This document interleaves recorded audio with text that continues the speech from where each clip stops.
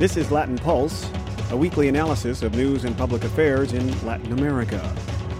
Brought to you in cooperation with American University's School of Communication in Washington, D.C. and Link TV. And now here's host, Rick Rockwell. Bienvenidos and welcome to Latin Pulse. From Guatemala City to Montevideo to Buenos Aires, we have human rights on our mind again this week. But first, Kurt Devine is here with this week's review of news from around Latin America.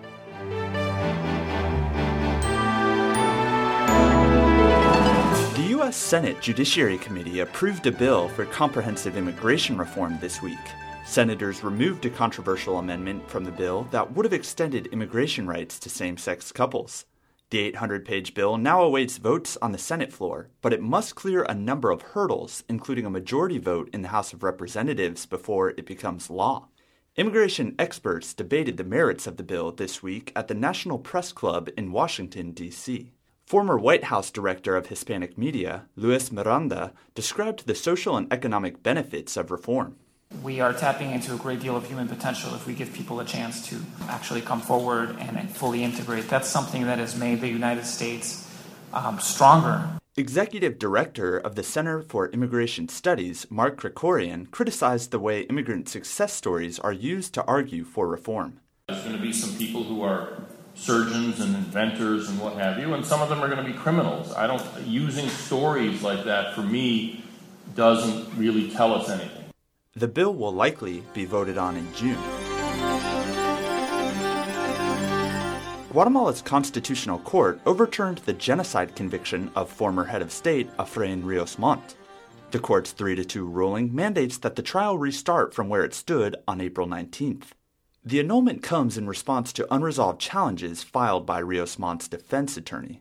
For now, the guilty verdict and 80-year prison sentence against Rios Montt have been dropped.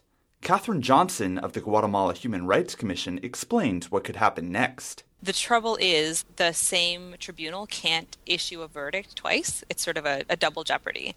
And so the case will have to be heard before a new tribunal, which means that the case will have to start back from the beginning because the new tribunal will have to hear the evidence again. What's likely to happen is the battle will move more to the political and economic levels.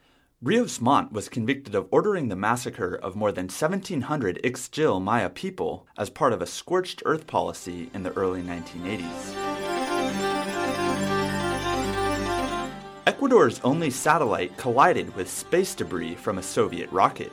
The Pegasus satellite remains in orbit, but the Ecuadorian Space Agency, EXA, has yet to determine how the collision might have damaged the satellite. Ecuador launched the Pegasus from China last month and received the satellite's first live video transmission on May 16th. EXA plans to launch a second satellite from Russia in August. Convoys of Mexican troops flooded the western state of Michoacan to rescue villages from the grips of a powerful drug cartel. The arrival of the troops reflects President Enrique Peña Nieto's strategy to protect civilians from violence rather than battling drug cartels directly.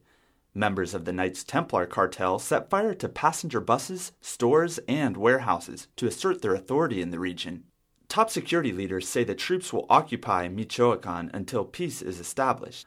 With a lack of trust in state authorities, villagers have organized vigilante patrols throughout the region. The government arrested about 40 vigilantes in April for alleged links to competing drug cartels, however. Michoacan ranks as one of the states most dominated by organized criminals in Mexico. An extreme shortage of toilet paper in Venezuela may soon come to an end. Venezuela's National Assembly voted in favor of a $79 million credit to import about 39 million rolls of toilet paper. Currency controls in the socialist state restricted its available funds to pay for foreign goods, including toilet paper, soap, and toothpaste. Economists argue the policies of late socialist leader Hugo Chavez have caused shortages of basic amenities since 2003. For Latin Pulse, I'm Kurt Devine. Thanks, Kurt. Late last week, Jorge Videla, the former dictator of Argentina, died in prison. He was serving a life sentence for crimes against humanity.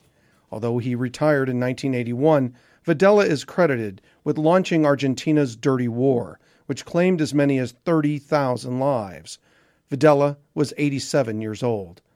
The news of Videla's death and the reset of the genocide trial for the 86-year-old former dictator Efrain Rios Montt in Guatemala has us reflecting on human rights again. But this time, we travel to a too often ignored corner of Latin America. That would be Uruguay. Although this program has been back on the net for the past 20 months, we have yet to exclusively feature Uruguay. So we were lucky that Juan Raul Ferreira agreed to come to our studios during his recent trip to Washington, D.C. Ferreira is the Human Rights Ombudsman of Uruguay, a former ambassador to Argentina, and a former opponent to Uruguay's dictatorship, which ruled that country for a dozen years in the 1970s and 80s. Juan was forced into exile, along with his father, Wilson Ferreira, a leader of Uruguay's National Party. This program is just the first of a series of 3 that will feature excerpts from our conversation. You know, you can't separate human rights of the past, the present, of the future. But our responsibility as ombudsman finishes at the time that justice starts acting. We have, among other powers or responsibilities or provided by law, to make penal denunciations and even be part as prosecutors in the trials. But in Uruguay, judges are acting with great independence, so there are very few cases linked to the past. What is our responsibility is how to deal with the issue of the past. Reparation to victims, healing wounds. While along Uruguay's history, human rights has been our identity. And during the years of military rule, an issue that made all political forces converge in the same struggle, unite efforts. So it's very, very dangerous to have an entire generation that associates human rights with arguing, discussion, and division. This is important. One of our responsibilities is make concrete proposals for education programs. Please help us with that, because we have many young people that listen to this program too, and they don't know the history of military rule in your country, nor what you personally endured. So I'm wondering what you could share from that period that would be instructive. Well, I was very young, 19 years old at the time of the coup. So my generation was very shocked because we were educated in the idea of an idealistic Uruguay. Probably that was a problem. You know, we sometimes felt like different than the rest of Latin America, more European-oriented, and sometimes we felt proud of being called, quote-unquote, the Switzerland of South America. But when the hard times came, we found out that our destiny was united not to Western Europe, but rather to our neighbors and with countries with which we had little knowledge and not very intense bilateral relations. This has changed, among other things, because of the struggle against dictatorships. So I stayed in Uruguay. My father went into exile. He was a political leader, and he went into exile almost immediately. I stayed in a couple of years in Uruguay. I was in prison several times. There was a time when you lose the impression that you can do something useful, because after you've been 8 times in prison, even for short periods of time, well, any meeting you go to, whoever you talk to, you're putting those people in risk, and there's very little really that you can do. And at the same time, the last time I was in prison, I felt in many ways I could be used as a hostage to neutralize whatever my father, who was a prominent leader, could do from exile. So I went into exile in 1975. And the first thing I did when I met my father in Buenos Aires was organize what was like the first experience of exile diplomacy. And we visited Mexico, Venezuela, which was very democratic at that time, and we came to the United States. When I arrived in Washington, that made me think a lot. I mean, why would somebody want to kill me? You know, it's as simple as that. So Operation Condor pushed you here to Washington, D.C. Sure. And Washington, D.C., why? Well, a security city and a place where a lot of work, a lot of political work on human rights. The Chilean situation was very well known because of the dramatic characteristics and because so many scholars and American churches were involved in Chile. So when you say that, are we talking about the assassination of Orlando Letelier? Well, I arrived here in June 1976. Hearings were conducted about the situation in Uruguay by July 76.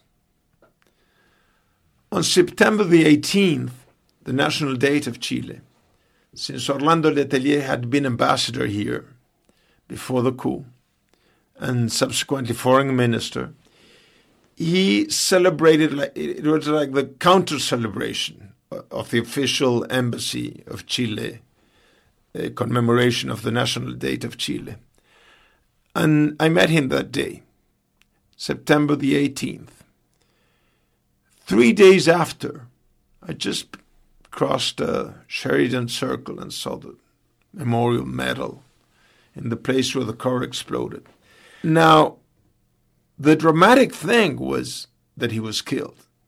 And secondly, that they would dare come to Washington to kill somebody. But let me tell you, in a very personal experience, I really got close to a sense of despair. I mean,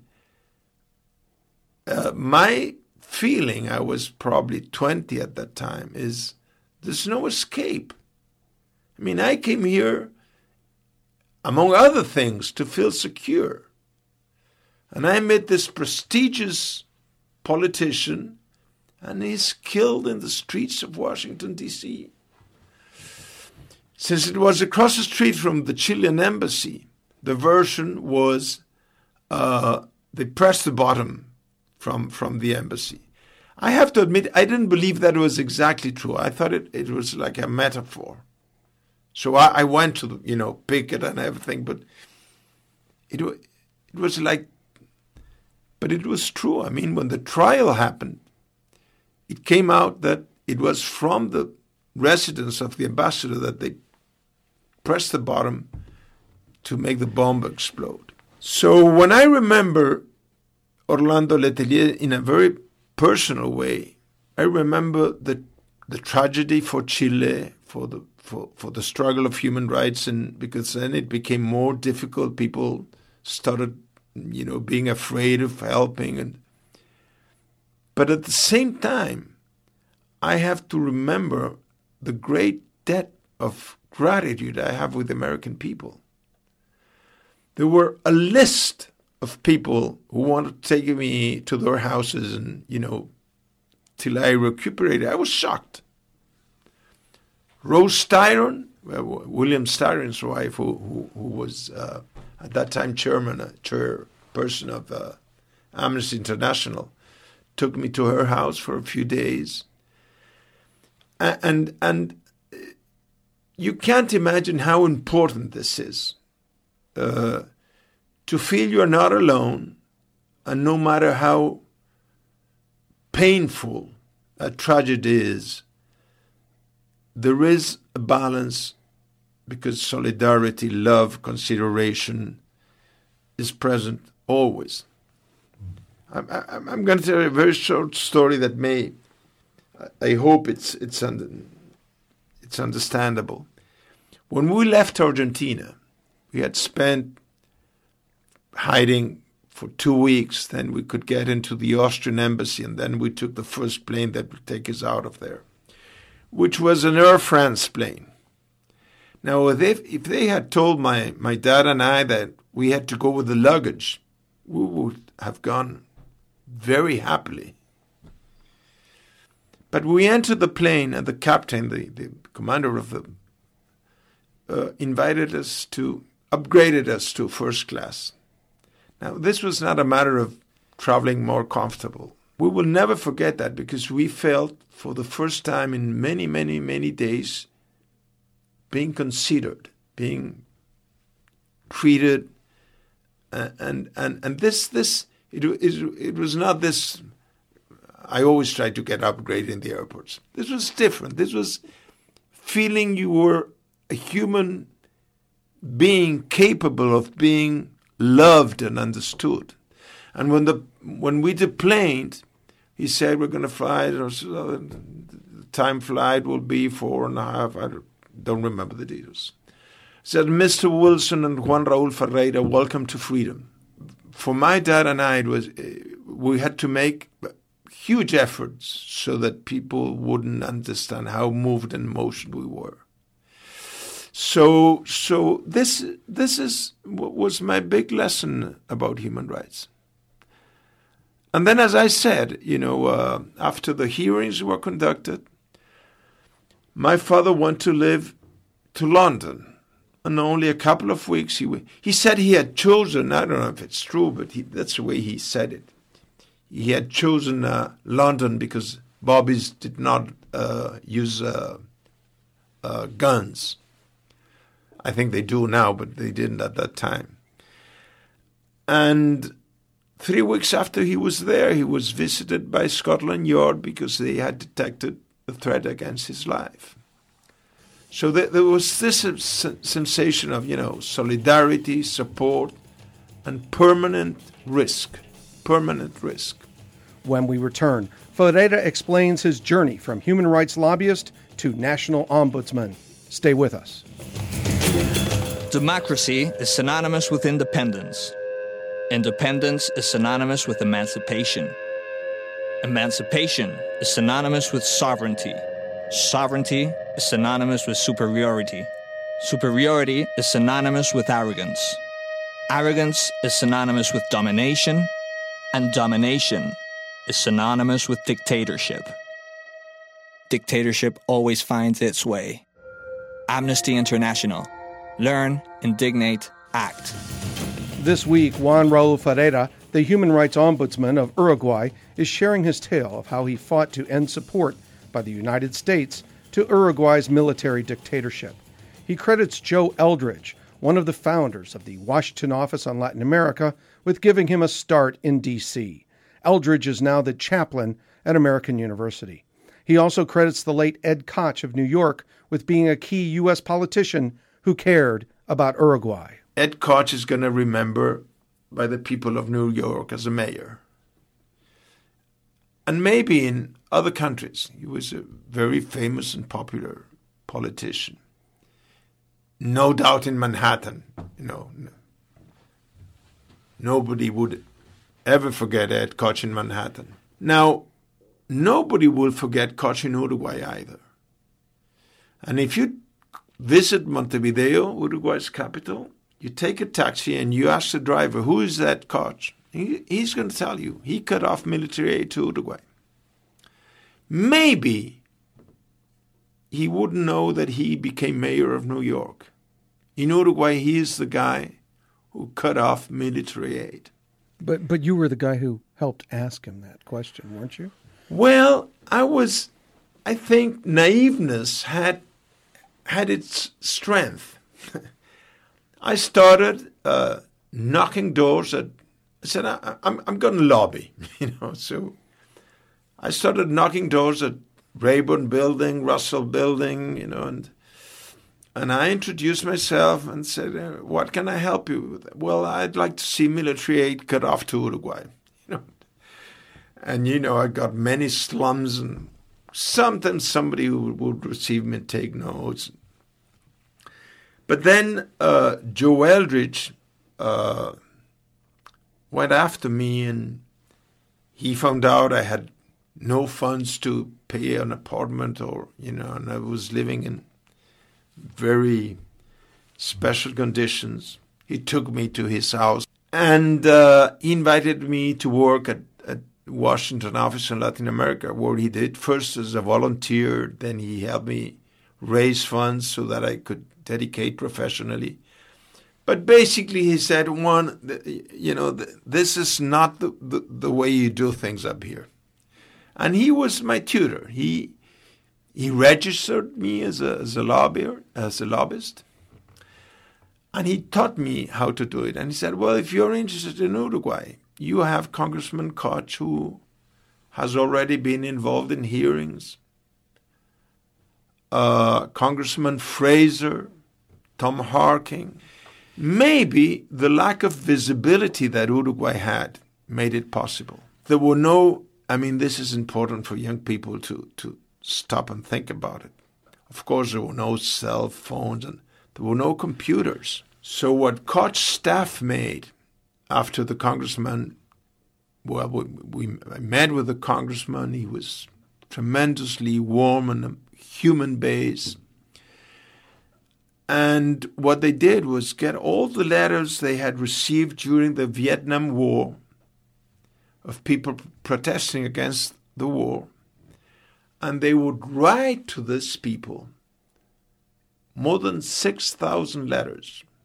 They would write to these people and said, please, write to your senator and find people from other states that will write to their senator and tell them, we will pass the amendment in the House. We need that the conferees in the Senate go along with the amendment.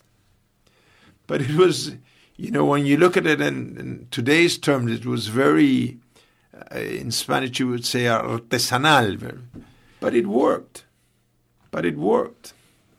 Congressman Koch responds to my father in London, his gratitude, his expressions of support. And he says, democracy is not dead in Uruguay. I know 2 Uruguayans, Ed Koch says in his letter, you and your son, and democracy is alive in yourself as it is in your son. As saying, I understand it's alive in every single Uruguayan. I only know 2 of them. I've carried that letter with me for a long time. When Ed Koch died, I called Charles Flynn. Thank God he was not at home, and thank God his answering service or device was very long, so I took off, of myself, sadness, gratitude, emotions, memoirs. And then, this was the beginning of the story. Then we had 10 years ahead, struggling around the world to bring democracy back home. And we went back to Uruguay with the sense that there was a lot of work to do in the United States, because at that time there was an enormous amount of not only economic and military, but moral and political support to these regimes in Latin America. I have to say, not because I consider it best or worse, but because it's a fact and it can help understand how these regimes operated. My family is not a leftist family. It could have been, but it wasn't. We come from a conservative party. But the tradition in Uruguay is that all parties are committed to the rule of law. And the rule of law is not leftist or rightist or centrist. Is you believe in it and respect it or you don't. Period. You believe in the Constitution. Right. I was involved in politics afterwards. So I was partisan identifiable. I was a congressman, a senator, very young. Then a party which was not my party sent me as ambassador to Argentina for 5 years. Argentina is for Uruguay the most important embassy. Less than a year ago, I was elected by unanimous consent, which is very encouraging to do the kind of hard, difficult work I have to do, to represent such a broad consensus by Congress, the joint session of Congress, as Uruguay's first ombudsman. This is a new institution which has three main responsibilities. Ombudsman in the most broad sense of the word. Human rights institution according to the principles of Paris of the United Nations, which means an independent controller and monitor of human rights standards in all policies, social, economic, cultural. In a way, it's hard to explain because it's an official position, but I'm not part of the government. I never thought about, making my new life project around this issue because I looked at myself as if I could be identified as too partisan, although I had quit public and political life for a few years.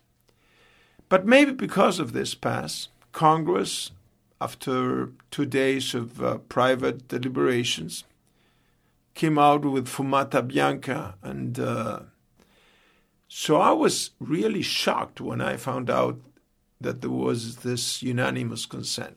And this speaks very highly of my own country, and I like to speak highly of my own country. All the other 36 candidates were the first people to congratulate me and to offer their support. And they have been very supportive. But as I said, we had to build an institution. The bill established that for the 3 first months, we could just sign checks. But my feeling at that time is, this is a new institution. Let's try to make it a model institution. So for 3 months, we didn't spend a single cent. I took my own coffee breaks. So the United Nations was very helpful. They sent me advisors, experts on how to identify the needs for the first year and how do you transform that in a document called budget proposal. Since we didn't have money, we started asking different government offices to send us personnel so that we didn't raise public spending. And this was also very moving because some of the professionals that came were to gain less money after the budget was approved than they were winning in their jobs. And some were the best qualified in the different ministries or offices. So it's very clear that the institution has, from the very beginning, created mysticism. People go there not to a job, but to develop a vocation. In the coming weeks, we'll hear more from Juan Raul Ferreira, the Human Rights Ombudsman of Uruguay. Latin Pulse is available in various locations on the web, including iTunes, Facebook, and Musica Q. To see the Latin Pulse archives of video programs on Latin America, you can check out Link TV's website, www.linktv, all one word, .org, and then /Latin Pulse, also all one word. That's www.linktv.org /Latin Pulse. If you'd like to respond to this week's program, you may leave us a message online via SoundCloud, or you may write us via email. You can find us at latinpulse@gmx.com. That's Latin Pulse, all one word, at gmx.com. Thanks for joining us this week on Latin Pulse. For our entire team, Associate Producer Kurt Devine and Announcer Victor Kilo, I'm Rick Rockwell. Escúchenos otra vez. Gracias por su tiempo. Latin Pulse is sponsored by the Center for Latin American and Latino Studies at American University. The program is produced at the university's School of Communication with the support of Link TV. Theme music provided by Link TV, with additional music from Canary Productions and Bath Time Music Publishing. This program is copyright 2013, Las Rocas Productions.